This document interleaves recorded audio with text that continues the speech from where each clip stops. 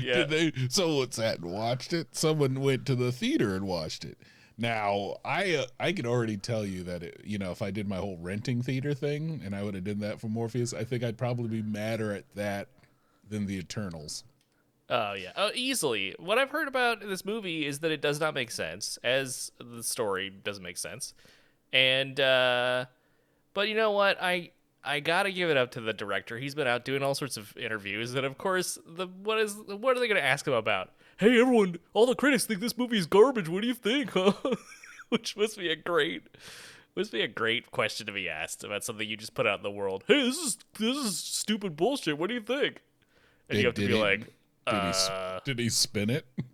Well, I mean, he's been having, from what I read, he has a pretty good attitude about it. He's just like, it's not for everybody, you know what I mean? Oh, So, he's not sitting there going like, blah, blah. Oh, yeah, he's just like, I'm hypnotizing you, blah. Morpheus is good. Yep. Yes.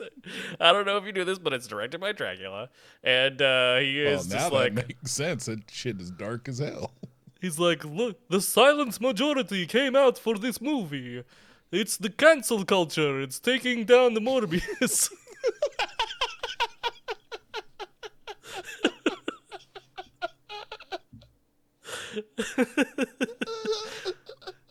The radical left is trying to cancel vampires.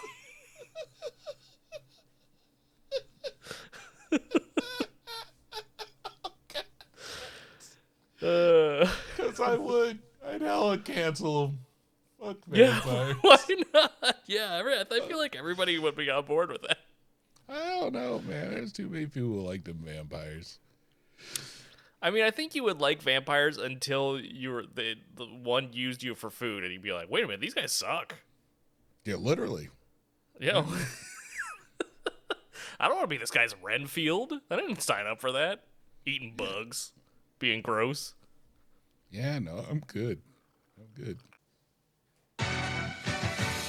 Pop Saga, you know we keep it groovy. We talking cartoons, books, TVs, and movies. A couple of nerds, but got style. We so cool. Pop culture, talking new and old school. Yeah, you should know we love hip hop. From the roots, Talib, shout out to Pharoah Monch. We giving you what you want. It don't get no lava. Ain't no doubt we got you. This is Pop Saga. Let's go.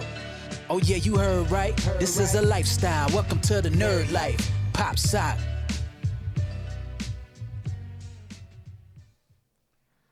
The year 1989. A young, impressionable youth is watching KTEH. You see, the lack of cable made for the you get what you get of TV entertainment back in the day. On this fateful Sunday night, a new show emerged where he saw a man who was lost to time, featured hard light constructs, really big cats, and even bigger spaceships. Little did this kid know that it would influence his comedy, taste in ships, and more importantly, the quest to try chicken vindaloo. Who was the child? John. The show? Red Dwarf. Who am I? Well, I'm the hard light man-child John. And as always, I'm joined by Forrest Lister. Man not lost to time, just lost in the supermarket. So true. How goes it, Lister? Are you ready to smoke me a kipper and be back for breakfast? Yeah, I mean, all that stuff I don't understand for a second. But absolutely love me some kipper. You're not supposed to say that out loud anymore, dude. Uh-oh. Well, I better go stick it in my fanny pack. That was... Sure, that's close. Yeah, that one will get explicit just over across the pond. Yeah. Oh, he's talking about his fanny now, huh? Indeed. It seems that fanny means something different over there. Scoobity-doo-bitty-doo. Yeah, wasn't that show on CBS, The Fanny? Yeah, sure. Mr. Sheffield! Right? Oh, Fanny! Right? And he talked kind of like Sean Connery or something. It's like, where's the Fanny? Yeah, for sure, yeah, Sean Connery. It'd be a very different show, I think, if Sean Connery was in it.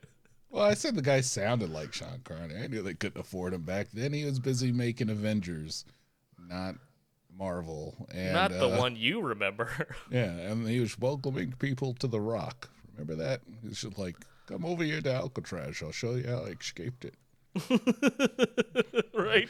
First, you got to climb underneath here. Then, some reason, there's a bunch of weird mining track shit.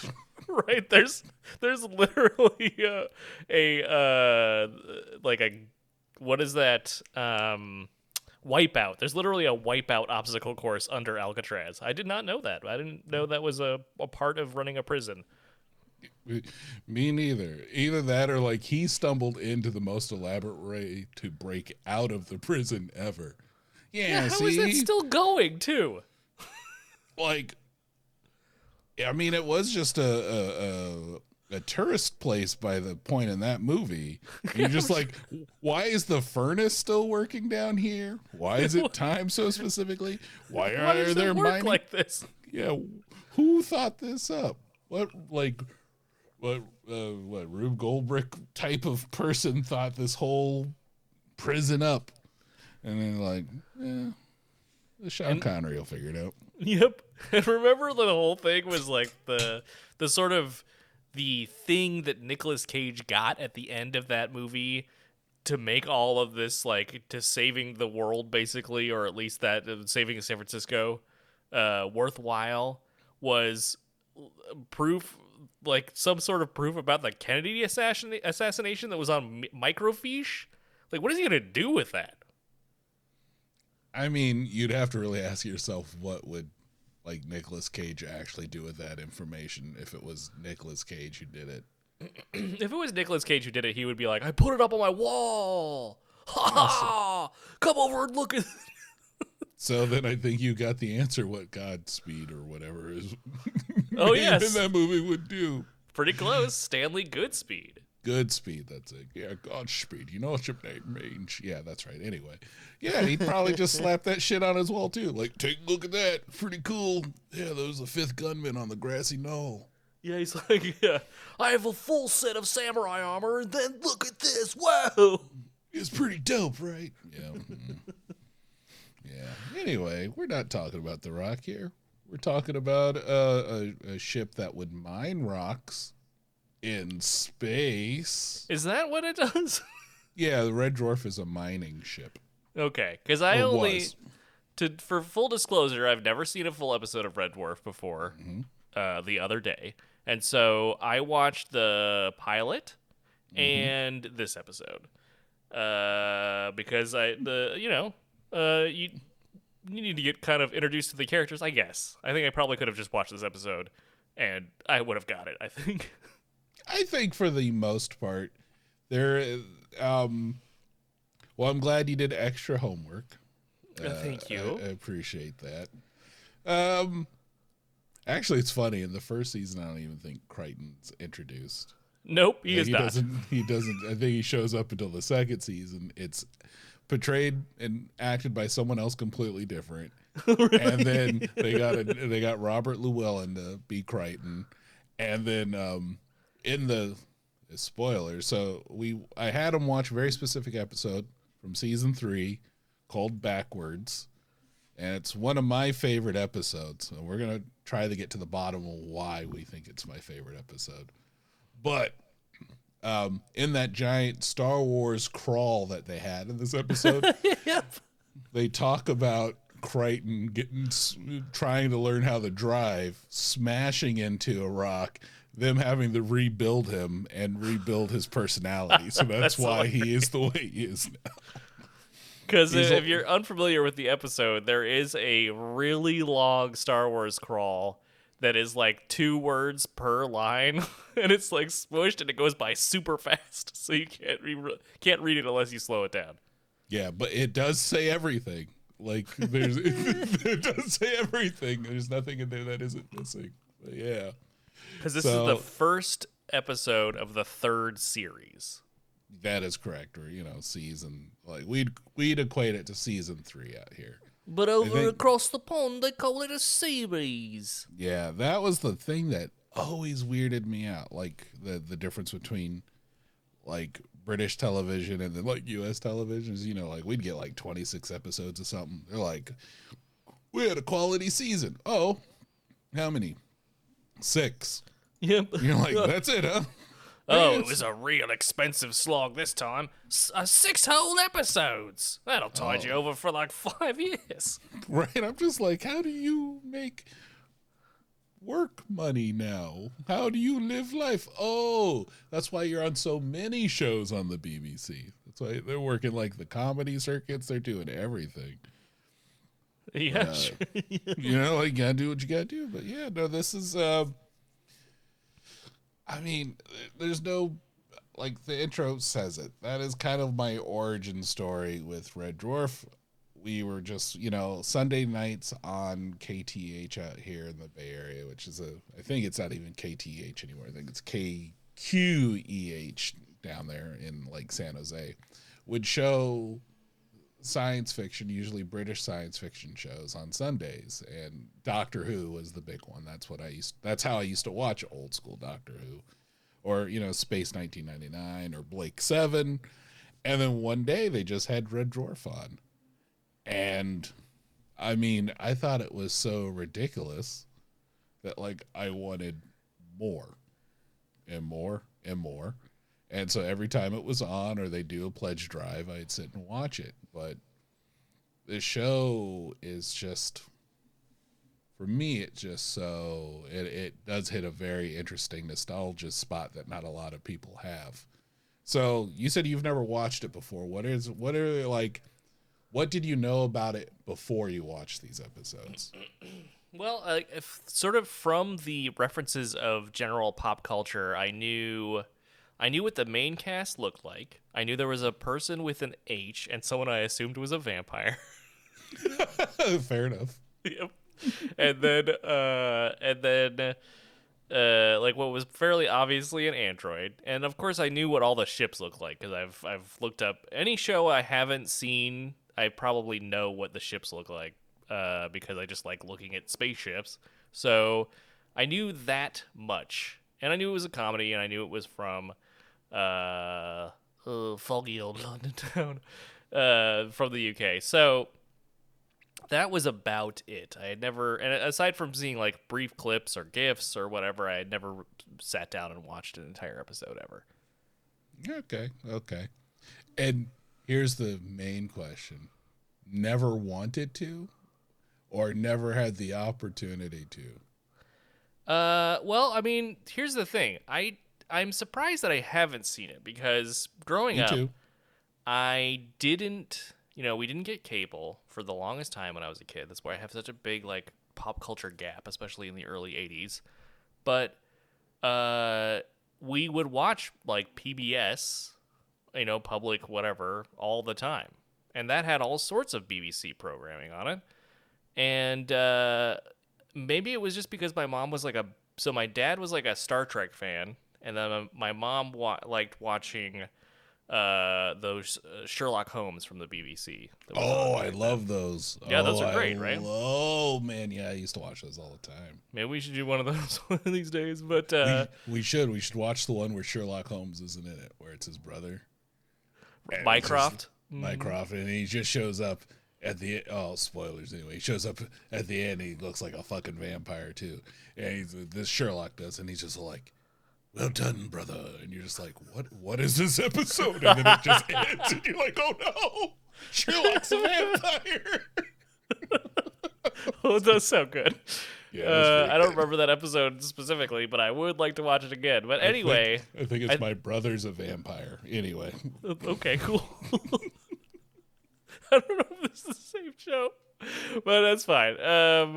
But at that, we would watch that, and then we would also watch. The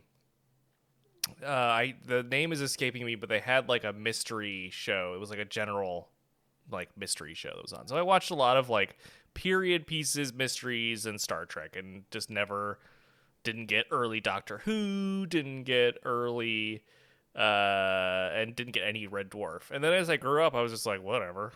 Like, I got Star Wars. What do I care about this crap? You were way past it by that point. It seemed like something that was interesting that a lot of people were really into, But I was just like, I don't know. I mean, because for us, when we were younger, at least, or like when I would have maybe been more malleable and sort of open to it, getting it was expensive. Like, it cost money to get it. I guess I could have probably rented it from a library, but that's never been my style.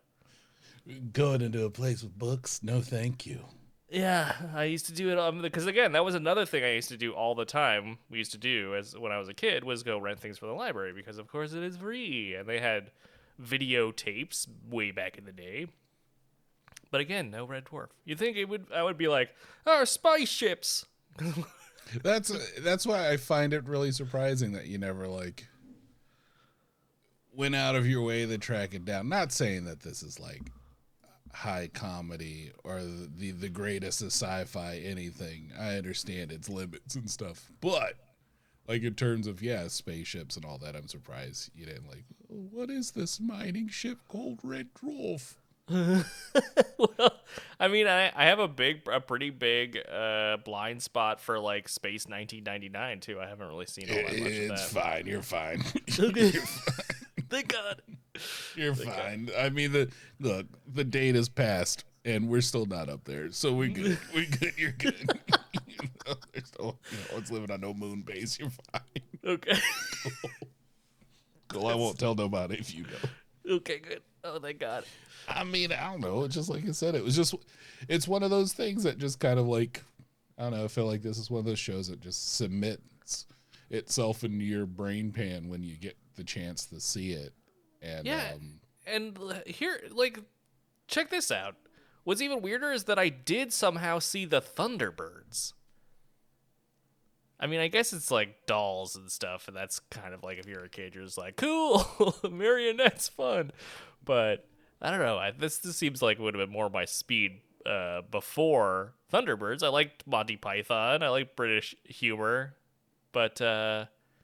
I don't know. What a weird omission.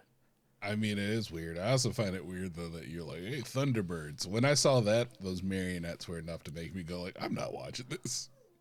Well, like, again, to your point, to back up what you said, how weird it was that I hadn't seen this other thing because it had spaceships in it. With Thunderbirds, I was just like, show me the ships. And then they would like do the stuff with the actually marionettes. So like, oh, I mean, just go back to you guys got to fly somewhere, right? You need to travel. Please travel somewhere. Stop staring at me with your soulless eyes. I could hear your mouths clacking. Quick, get to the jets. Not yet. Wait. God damn it. You're so close. I mean, to be fair, though, it did increase my enjoyment of Team America, World Police. Yeah, but that's like in like an ironic way, right? Oh, yeah, of course. Yeah, okay. Well, I don't know. Maybe you were just like, this maybe really did enjoy Thunderbirds afterwards. And Bill Paxton in the live action movie, I think. It was great. Well, I mean, I'll tell you this much. I watched enough Thunderbirds to be disappointed in the movie. You know what I mean? I was just like, they're not even in it. Who are these kids? Oh, jeez, oh, please, oh. Anyway, we're not talking about Thunderbirds, although maybe we should after this. But I mean, if you want a good solid 60 minutes of me ragging on something, which, everyone's kind of come to expect, then yes. Yeah. All right, well, Thunderbirds is on the menu somewhere. Yep, I mean, what another great topical reference by the Pop Song. Well, I felt like Red Dwarf was important. I mean, absolutely. Well, more important than this. Sorry, not this, but Thunderbirds. Well, yeah, that's fair. That's fair. I mean, because it's Thunderbirds. Mm-hmm. But, ugh. All right, anyway, enough of creepy marionettes. So, we watched Series 3, Episode 1, which is titled Backwards. And so you watch the pilot to kind of get you a primer. So you though you saw the characters before, maybe now you kind of got a sense of why he has an H on his forehead. Yeah, I mean, it's actually pretty important to set that up for this show, just to understand why some of the things he does are funny. I think you need to know he's a hologram. Also, I think getting any context for Cat is very important for the humor, because they don't really go into it in this next episode. So I would have just assumed I would still be like, "Hey, that vampire John is pretty cool. What's his story all about?" If I had watched that first episode. That being said, the first episode I think it's good to watch, but it's not the best example of how funny the show can be, because the first episode was a little bit of a I was watching that. I got done with the first episode and I'm like, oh shit, oh no, oh, I'm gonna hate this. This is not gonna be a fun episode. And not to give anything away, but then I watched the one you actually recommended, and I was like, oh shit, this is actually different than I thought. But that first episode is a little bit of a slog, but it's like any pilot, I think. I think it's not only like any pilot, but it's also kind of indicative of the times. Sure, Where, yeah. sometimes it's, they all can't be like Street Hawk, right? Where the first episode just gets you. You're just like, I'm in it. I'm in it forever. Yeah. Like they all can't be that. Sometimes, it takes a little bit. And it's funny. I enjoy, I just call them seasons 1 and 2. They're fairly funny, but you could tell they're definitely getting their space legs underneath them. Yep, that's a good way of putting it. Season 3 had a lot of departure from season 1 and 2, which was still comedy, but if you really think about Lister's predicament, it's one of the saddest damn things in the world. He had a plan. He had a whole plan. He had all this stuff figured out. Too bad he was 6 million years too late. He was gonna have a farm in Fiji.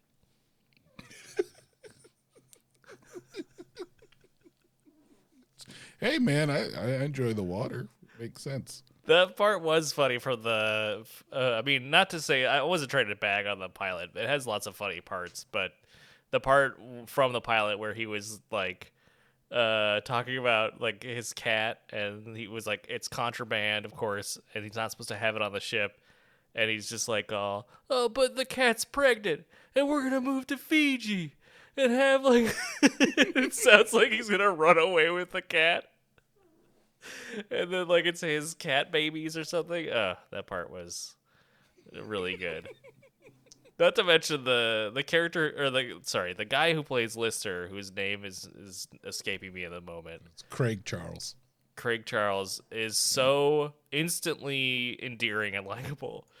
Like, you feel, even though like it's a really funny show, you feel for his predicament, and he really acts the shit out of like the moments where Lister realizes kind of like how far away he is from what he wanted.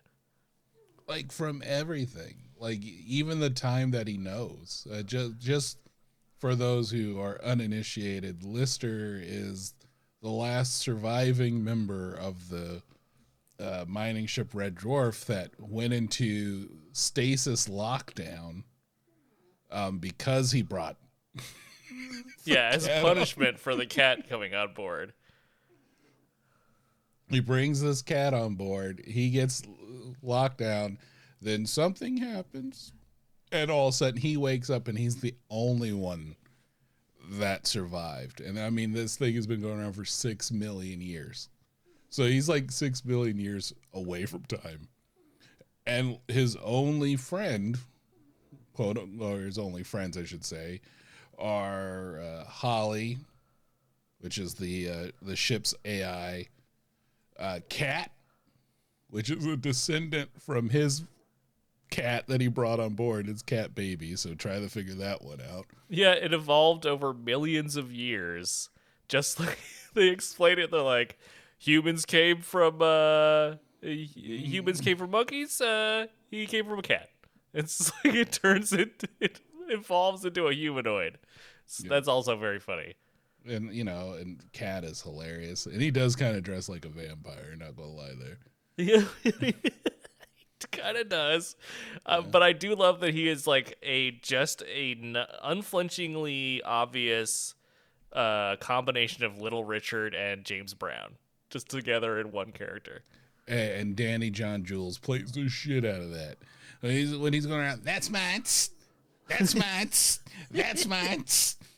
Every time I will walk around my house now, if I see someone eating like a donut, I'll go, that's mine.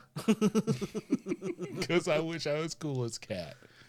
And then for him to maintain his sanity, Holly produced a hard light construct or hard light hologram of like the one person who would be closest to Lister and Rimmer, as played by Chris Berry. But Rimmer is an insufferable jackass. Like, he's like the prototyped Sheldon if he wasn't also like smart. Yeah, I don't get that part. I don't. What Sheldon are you talking about? Is this Sheldon Big Bang from? Theory? Yeah. I don't like that show, so I was just. Okay. And I don't like that character, so I don't get that reference. I've never seen the show, but reminds me of someone. Every time you ever walk into a room and you see a bit of a TV show, and you go, "Okay, that's enough." So that's how I've seen Big Bang Theory. I've walked through and I'm like, "Okay, I don't like this guy. I don't know who he is, but I don't like him." And that's kind of how Rimmer comes off. Yeah, he is a kind of like a stuff shirt. He is just like a pedantic, sort of sniveling snitch. I mean, he's constantly taking, at least in the pilot, he's constantly taking, when he's alive, of course, he's constantly taking notes about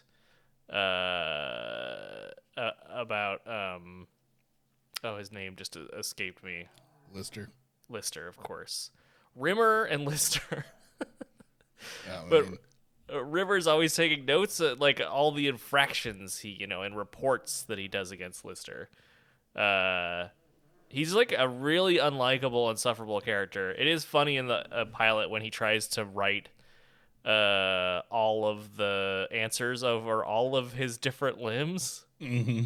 Yeah, and then he immediately like rubs it off when he's taking the actual test, and he just puts a handprint on it of the test and signs it. Does a salute and passes out. So that's the only kind of redeeming quality of the character is that he is like dumb but driven.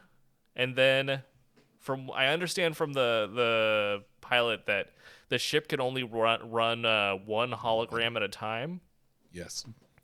And because they have that whole thing where they have the funeral for one of the crew, and then they're like 10 minutes later, it's like, now the welcome party for that same crew member, because he's coming right back as a hologram.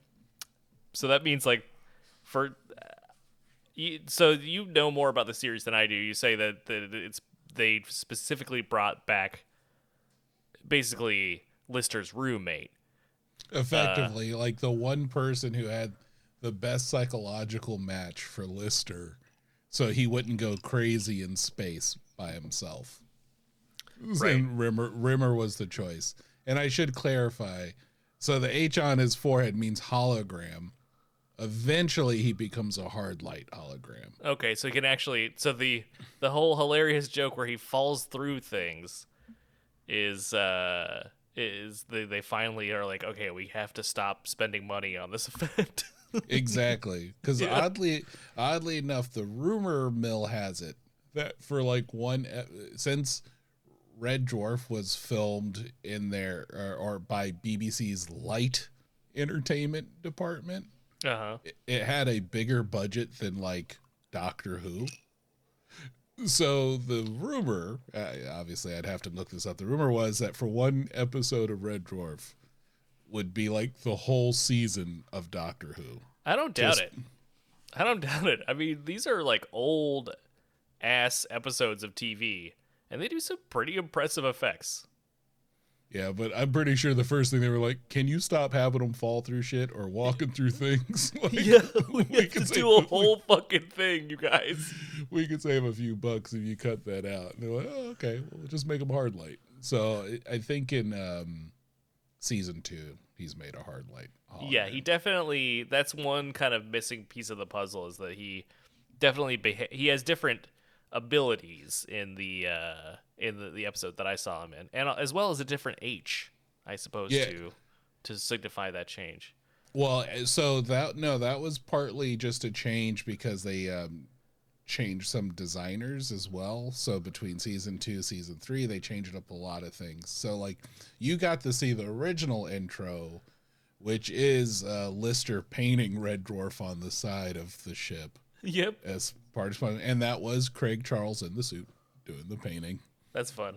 as that. Which It's a had cool kind effect. of. Oh, I think it's great. Like it told you it. It said so much without knowing what the hell you were getting into. You're like, oh, okay, Yeah, this guy's job sucks. yeah, I don't want that job. More somber. Start to the music, like a little more traditional sci-fi, almost sounding like. Oh, Intro definitely. ramp up. And then you get to season 3 and they're like, sitcom time. Yeah. It just starts with a literal parody of Star Wars. Exactly. Like they were just like, we're getting into it. There's too much to explain. If you want to read the crawl, good luck. It's not like people are going to freeze this on their VHSs and, stop every fucking half a second to read what was on the crawl. Yeah, they But- couldn't know the future when we would be dissecting their every step. Exactly. Now I know what everything that says, but strangely enough, I did not bother to jot it down because I didn't care that much. And then they kind of started up with an upbeat version of their theme song. So I don't know if you stuck around to watch the credits at all. Oh yeah, that theme song was instantly hilarious and iconic. All right, perfect. So, but see, they kind of brought that all in there, and one of the changes was in Lister's wear. It's where he's wearing the more leather and stuff like that. And for Rimmer, yeah, he got like a holographic foil H. Yeah. So it definitely has a little extra touch. Little to it. rainbow tape put on there. Little zhoosh. And then, like I said, Crichton totally just he went from like British guy to Robert Llewellyn, who plays Crichton Onward, was told to act like he was Canadian. So that's why you kind of get what you get with Crichton. Oh man, he reminded me very much of Herman Munster. That very good. That's a very good pickup because that was also part of his, like the ass from I think Doug Naylor. Was just like, kind of make him like Herman from the Munsters. That's And so funny. I kind of can't. I can't wait to go back and watch season 2 Crichton because I just adored this version of Crichton. I'm surprised and a little disappointed to hear that he wasn't the original. No. In fact, I think it's season 2, episode 1 introduces Crichton. And it's a good episode, and he looks similar-esque, but it's not the Crichton that you learn to love. And because this Crichton, oh my God, cracks me up. And so all right, we gave the purview. The whole premise of the episode starts out with Crichton getting a driving lesson from Rimmer by piloting Starbug. This is the first appearance of Starbug. It's a really cool little green ship that I dig deeply. Kind of has almost like a Klingon bird of prey from the movies vibe to it. If it was just made of spheres, nothing but little spheres. Yeah. It's like a Klingon bird of prey balloon animal. Yeah, which I like. I like it. And as they're going through this driving lesson, they discovered they found a time hole. And The time. they went through it, and they discover, Crichton and Rimmer do, that time is running backwards on this Earth they found. And that's the premise of the whole episode.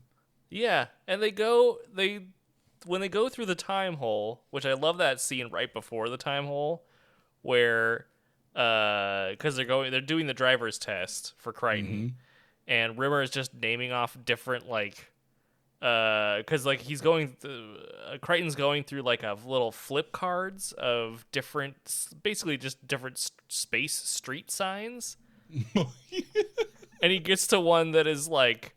That is, the viewer can't see it, but he's like, oh, it's a time hole, and Rimmer just like tears into him. He's like, no, there's no way it's that. It doesn't look like that at all. And then he looks up and he goes, that's a time hole.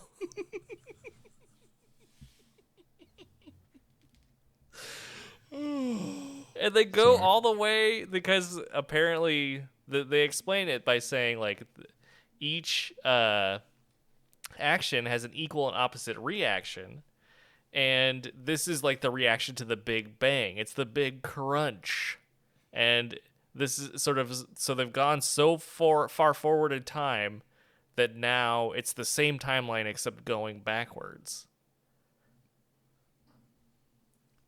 It's a thinker. Yeah, but it's a thinker. Yeah.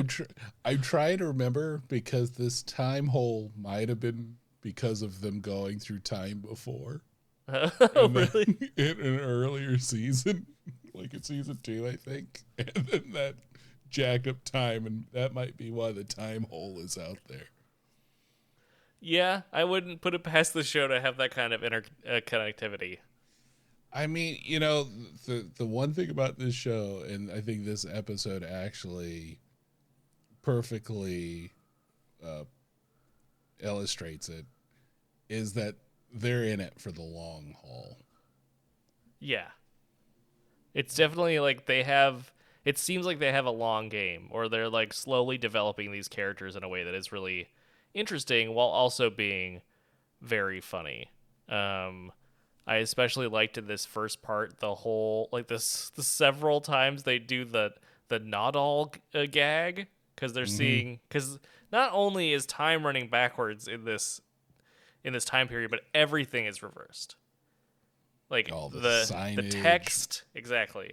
Yeah. But people live as though reversed is the right, you know what I mean? Like they are experiencing forward time but they're just going backward, doing everything backwards.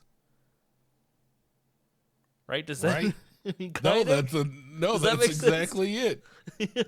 So instead of eating a burger, you're taking the burger out of your mouth. There is a lot of those gags in this, and they are gross every time. Yeah, right? Fucking gross. Like super foul. Or like drinking something and just spitting that all back up into a cup. Oh, the beer. Yeah.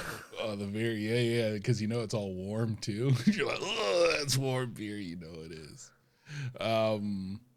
Oh yeah, I love how uncomfortable half of these backwards moments are, just trying to illustrate how weird it is. So needless to say, after Lister and the cat have a whole conversation about the Flintstones, about whether Wilma is attractive or not. Oh my god, I love that part at the start of the episode where they're just laying in bunk and talking about how they're both attracted to Wilma. Yeah, well, you gotta love fucking, yeah. Was this like Cat going, I think in all probability Wilma Flintstone is the most desirable woman who ever lived. And then when they ask about Betty, and Cat's like, Betty Rubble? Well, I would go with Betty, but I'd be thinking of Wilma. Yeah. The whole thing about them, they're like, why are we talking about this? Like, she would go back to Fred or whatever. She'll never leave Fred. She'll never leave Fred. We do know. Oh, that was so good. And it, to your point, I mean, it does kind of drive home how lonely this character is too. But it's like so it's funny, like, well, not funny, haha, but like you kind of mentioned, like, there is growth with these characters, and as you keep watching, they keep growing. Just they never stay time box. It's not like every episode is like its own, like, I'm forgetting the terms. I shouldn't have drank that vodka mule. That's my bad. Ooh. Yeah, everything's not not everything's not like this is 30 minutes and this is it, and then the next episode happens and everything that happened in the previous one never happened.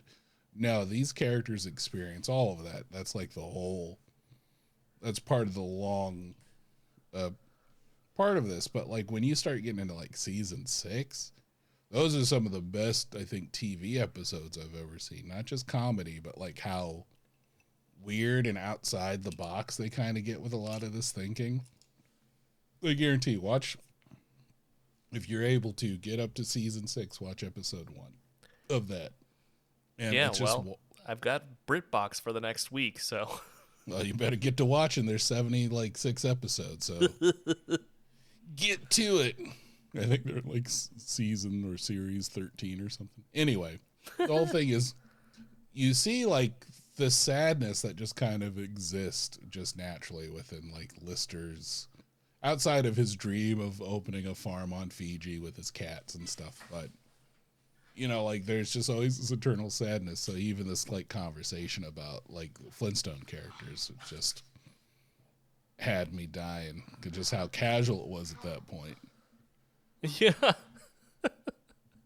Yeah, I mean, like, and the sort of chemistry and interplay between him and Kat was like, I don't know, it was like really going from the first episode right to that was like just a really kind of like turns the whole thing on its head. It's crazy how it evolves and how their humor evolves, but yeah, just that scene's fantastic. Love it.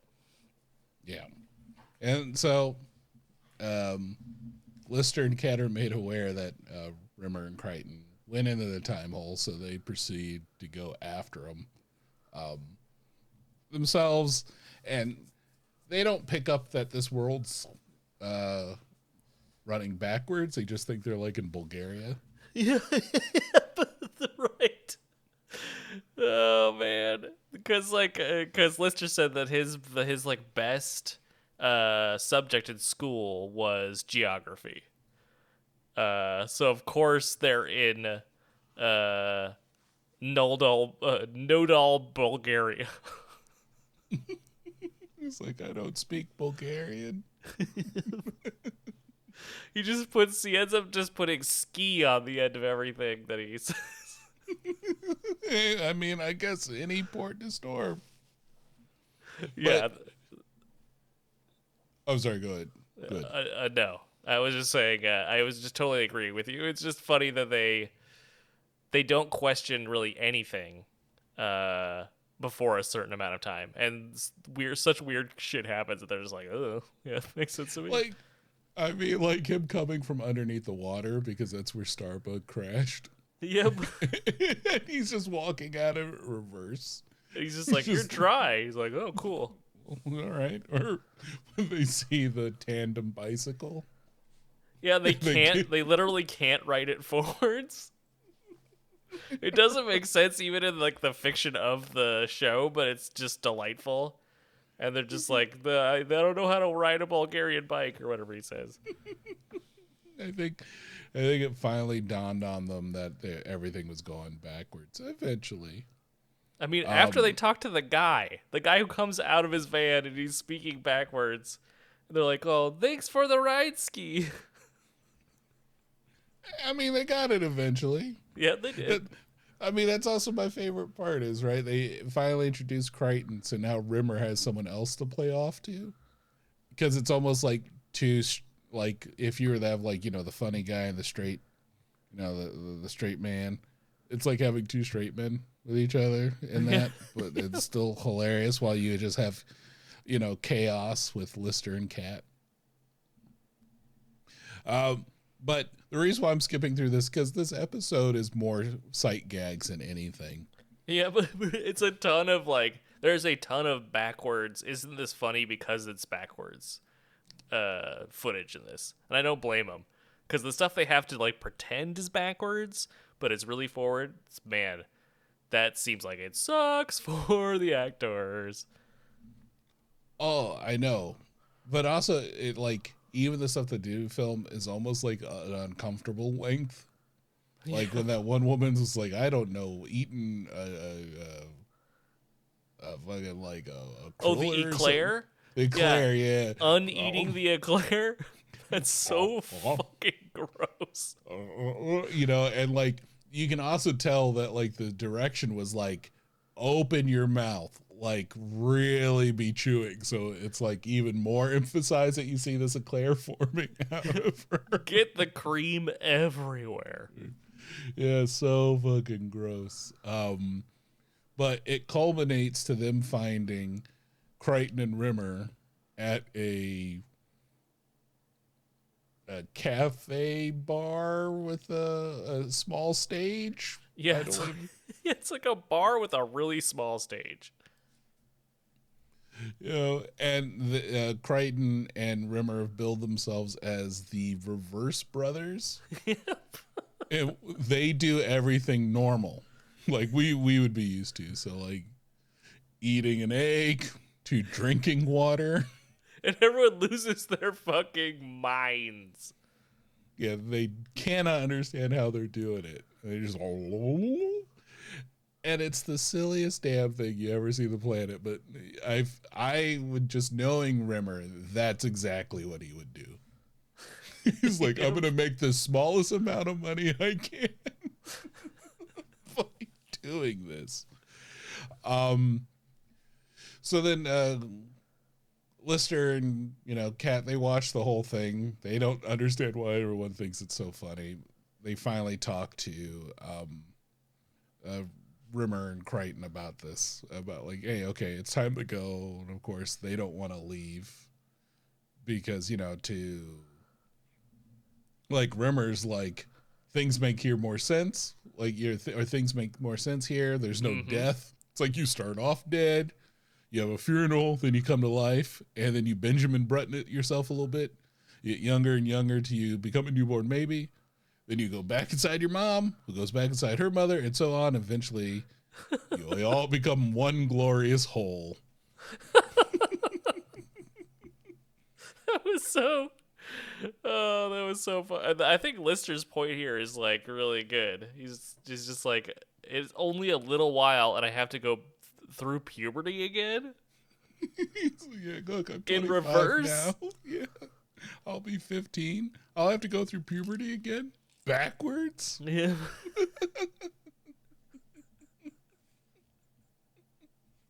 That would suck. I get it. I think it makes a lot of sense. And then, like, even Crichton's trying to make it say, well, look, the Second World War will start backwards. Yeah, it's like a war is a glorious thing because, thousands of people come back to life. Yeah, like you kind of go like, it makes sense. Or even when they were talking about how they got mugged and someone gave him $50. Yeah, they forced it into his pocket. Yeah. Yeah, that is friggin' hilarious. All the backwards gags are pretty darn good. Pretty revolutionary for the time.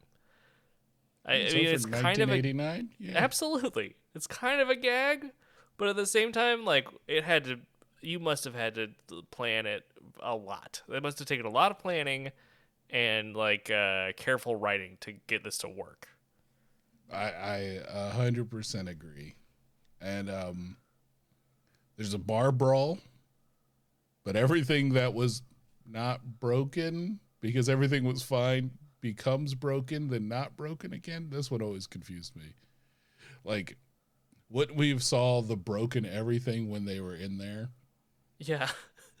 When they move forward, like the rules about when they can move forward when everyone is moving in reverse and when they can't is pretty funny, because especially since there's a through line to the episode, and that's that Lister, when he lands on this planet, suddenly his eye hurts and he feels like he has a cracked rib. And that's they tell you that at pretty much the start of the episode. Now, I think once you get kind of a hint of like where this episode's going, you're like, okay, when is he getting into a fight? It's kind of telegraphed early on. Mm-hmm. But to your point, like, what are the rules? Because when Rimmer and Crichton landed, they had they didn't have this Reverse Brothers show already. They didn't have the costumes that like at some point time was flowing forward for them, but with Lister he lands and he already has been in the fight that he will get in later. There's a tricky little bit of like predetermination that happens in the episode that, like, if you think about too hard, kind of falls apart, but then you're watching Red Dwarf, so maybe if you're thinking too hard, maybe you just need to calm down. Yeah, you need to stop. You need to slow your roll for a little bit. Maybe you just need to kind of chill out. Yeah, this is one of them thinkers. Like, this is just accept it. I mean, that's true, right? He even goes through the window. Yeah, he's like, because his back hurts, so he's like, oh no, great, this is gonna happen. Because it literally sucks the injury out of him, and they're just so grateful it happened. Yeah, I don't know. I feel pretty good if I like woke up, my knees were the age when they were 25. I'll take that right now. These creaky things. Well, I mean, based on this episode, it would have had to have happened in a barroom brawl. So any injury outside of that, I think you're out of luck. Boo! Yep. Natural injuries, boo! Natural injuries, I'll get you. But well, let's see. So the bar brawl happens, and they're like, okay, we got to get out of here. And as they're leaving, they're getting into Starbug, which has a chameleon circuit. It's it's invisible, you can't see it. Mm-hmm. And they're just waiting for Cat. And then who's in the bushes? Who's in the bushes?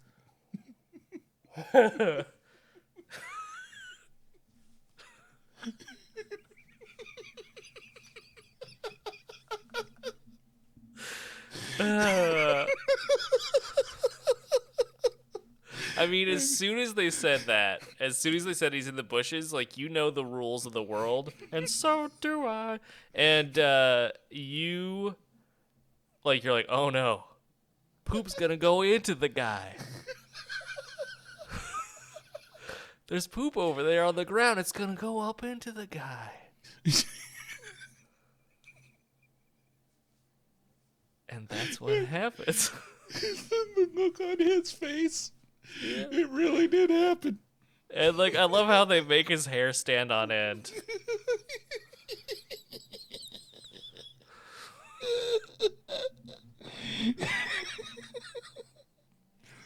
Sorry, this gets me every fucking time.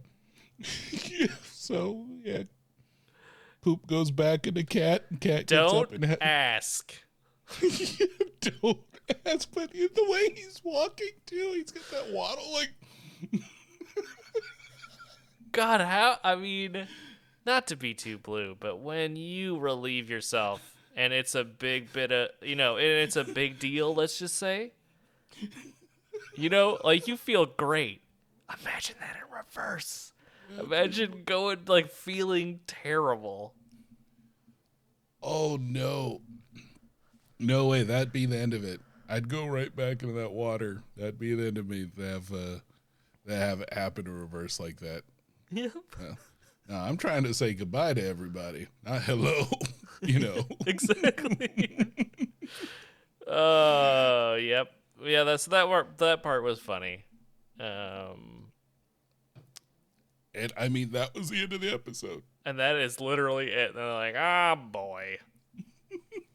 I mean, you can see both Lister and Rimmer trying not to laugh. Yeah. Like, they have smirks on their face after it because it was just like, oh, I get it now. Maybe they weren't ever really reading the script until he showed up or something. Here's the thing. It's like I don't know how long it was. Because it seemed like when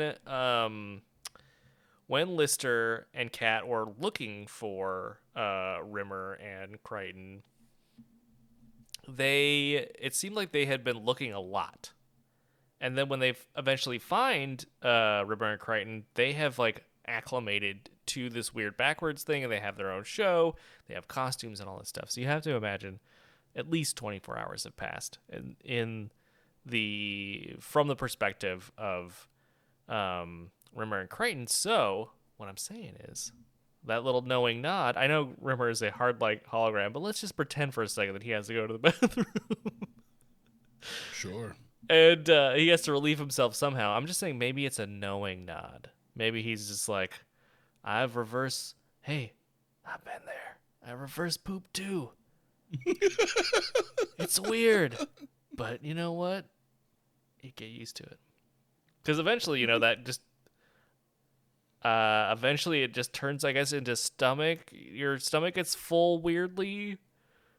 And then it turns into an eclair. And then you have to run to the restaurant to go reconstitute spaghetti from your mouth. Yeah. Yeah. That's why Kat says he has to leave. He's just like, this place is just too gross. I mean, I don't blame him. Nope.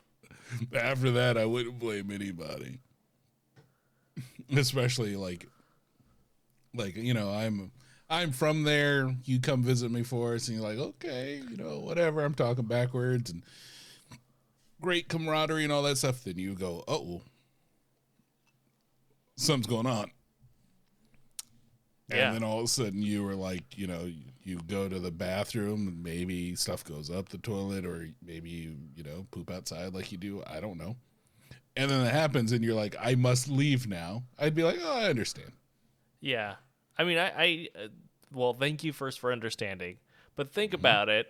Like, if you weren't used to it, what a horror show that would be if you were in an actual bathroom, because you would go, the receptacle would be clear.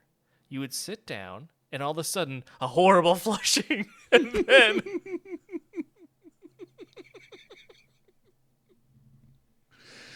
Well, I mean, you might know it's messy, especially if you go in there like, oh no, bacon stains. Sure, yeah. Know what I mean? Yeah, maybe. And then you have to the sit precursor. in that because that's you. That came from you. Yeah, well, definitely, I think if you weren't used to it, there would be a moment where you would have some sort of recognition of the stench, and you're like, that's something so familiar about this. And then you sit down, you hear the horrible flushing, and what comes next is undescribable.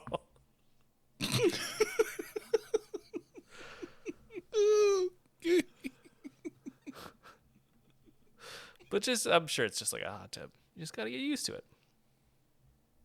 That's it. Well, now, that was Red Dwarf. But more importantly, that was Red Dwarf's backwards. So, after watching the pilot and then watching this episode, what's your thoughts on Red Dwarf? So like I said earlier, when it was just the pilot, I was a little bit sus. Thought I was gonna come in here and just be like, oh man, I have to at least pretend like I like it. Not to be too mean, but then eventually be like, not so great. Like that, like the Spider-Man and his Amazing Friends episode could have been a sequel to that. No, that was the greatest damn episode ever. Thank you. Okay. Anyway.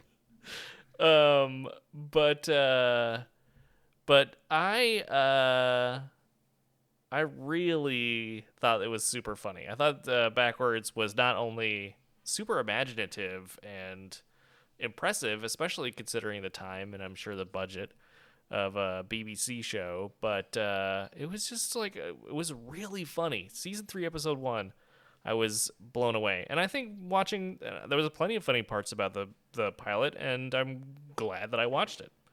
So, all in all, I think I'll be watching more. I thought it was, that definitely turned me on to what people must like about the show.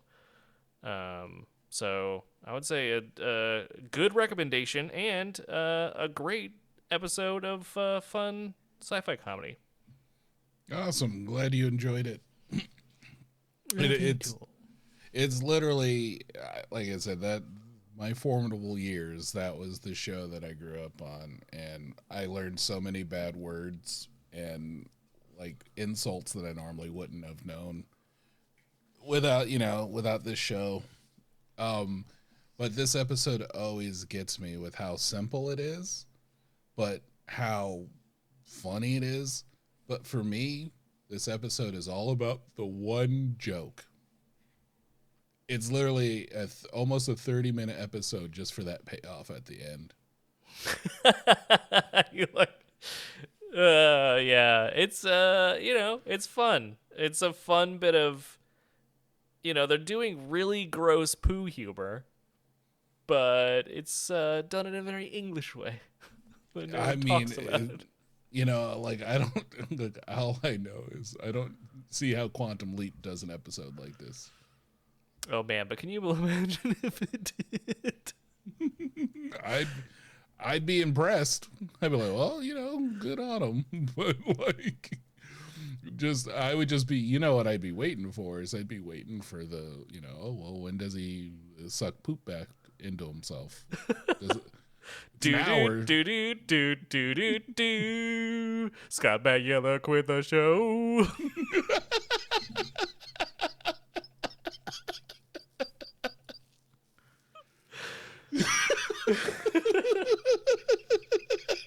It's the last title card.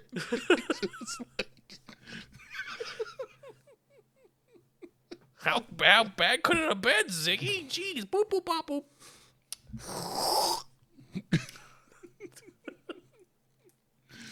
Well, awesome. Thank you for humoring me about going down memory lane and checking out the show. Like I said, I am glad you enjoyed it. I'm glad that you're glad. I said thank you before when you said you were glad that I enjoyed it. I don't know where that came from. Thank you for your gladness. I don't know. Trying to bring positivity and put that out in the world, and But, sure. I mean, more importantly, I'm closer to Canada now, and I can't stop it. Sorry, thank you. That's fair.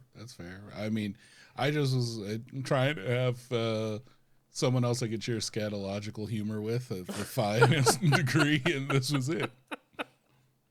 It surely was. Fantastic. Well, I guess that's going to do it for us for another week of Pop Saga. So let's get into everybody's favorite part of the show. It's time for acknowledgements. Hey, would you like someone to make actually good music for you in contrast with what you just heard? Yes. Fantastic. Well, I have got the person for you. His name is Burton M6, and you can find the link to his Fiverr page in our show notes. And if you liked our theme song, you know exactly what to expect. Awesome stuff. And how about joining the discussion? Do you want to? Let's just stop for a second. Did you just watch this or listen to this episode? And you're like, I can't get enough of these two guys. I need more. Well, good news. We've got exactly what you need. It's called the Pop Saga Discord. That's right. You can join it. Anyone can join it. It's open to anyone and everyone. So please join up. There's like a couple people in there. You could have a fun discussion with them, and maybe not us. Oh, or maybe us. We're on there all the time. Where we're not on all the time is our social media. But you can still join that and follow us on that too. It's at the Pop Saga at Twitter and Instagram. We don't do Facebook. But if you want to make a Facebook group and tell us about it, go for it. And of course, you could always contact us the old-fashioned way. That's right. No, not telegraphs. You went too far. Come forward a little bit. It's email. That's right. popsaga@gmail.com is the address. You can send in suggestions, shows you'd like to hear, things you'd like to hear a show about, someday we'll do that. We'll have you tell us what to review, and then we'll do it, and we'll not like it, and you'll be mad, and then we'll be in a fight. I don't know. I don't like how that turned out. So let's maybe workshop that a little bit. And of course, there's our merch store. You can go there if you want to donate directly to this podcast and ensure its ongoing with such ongoing production with such high production values, as you can tell from this episode. And with that said, what we like to say at the end of every week, we hope that wherever you are, however you choose to listen to us, that you are feeling happy and you are feeling healthy. And of course, we'll see you through your ears next week. Is that weird? A little bit. Remember, folks, I Want to Lie, Shipwrecked and Comatose, drinking fresh mango juice. Pop Saga, you know we keep it groovy. We talking cartoons, books, TVs, and movies. A couple of nerds, but got style. We so cool. Pop culture, talking new and old school. Yeah, you should know we love hip hop. From the roots, Talib, shout out to Pharoah Monch. We giving you what you want. It don't get no lava. Ain't no doubt we got you. This is Pop Saga. Let's go. Oh yeah, you heard right. This is a lifestyle. Welcome to the nerd life. Pop Saga.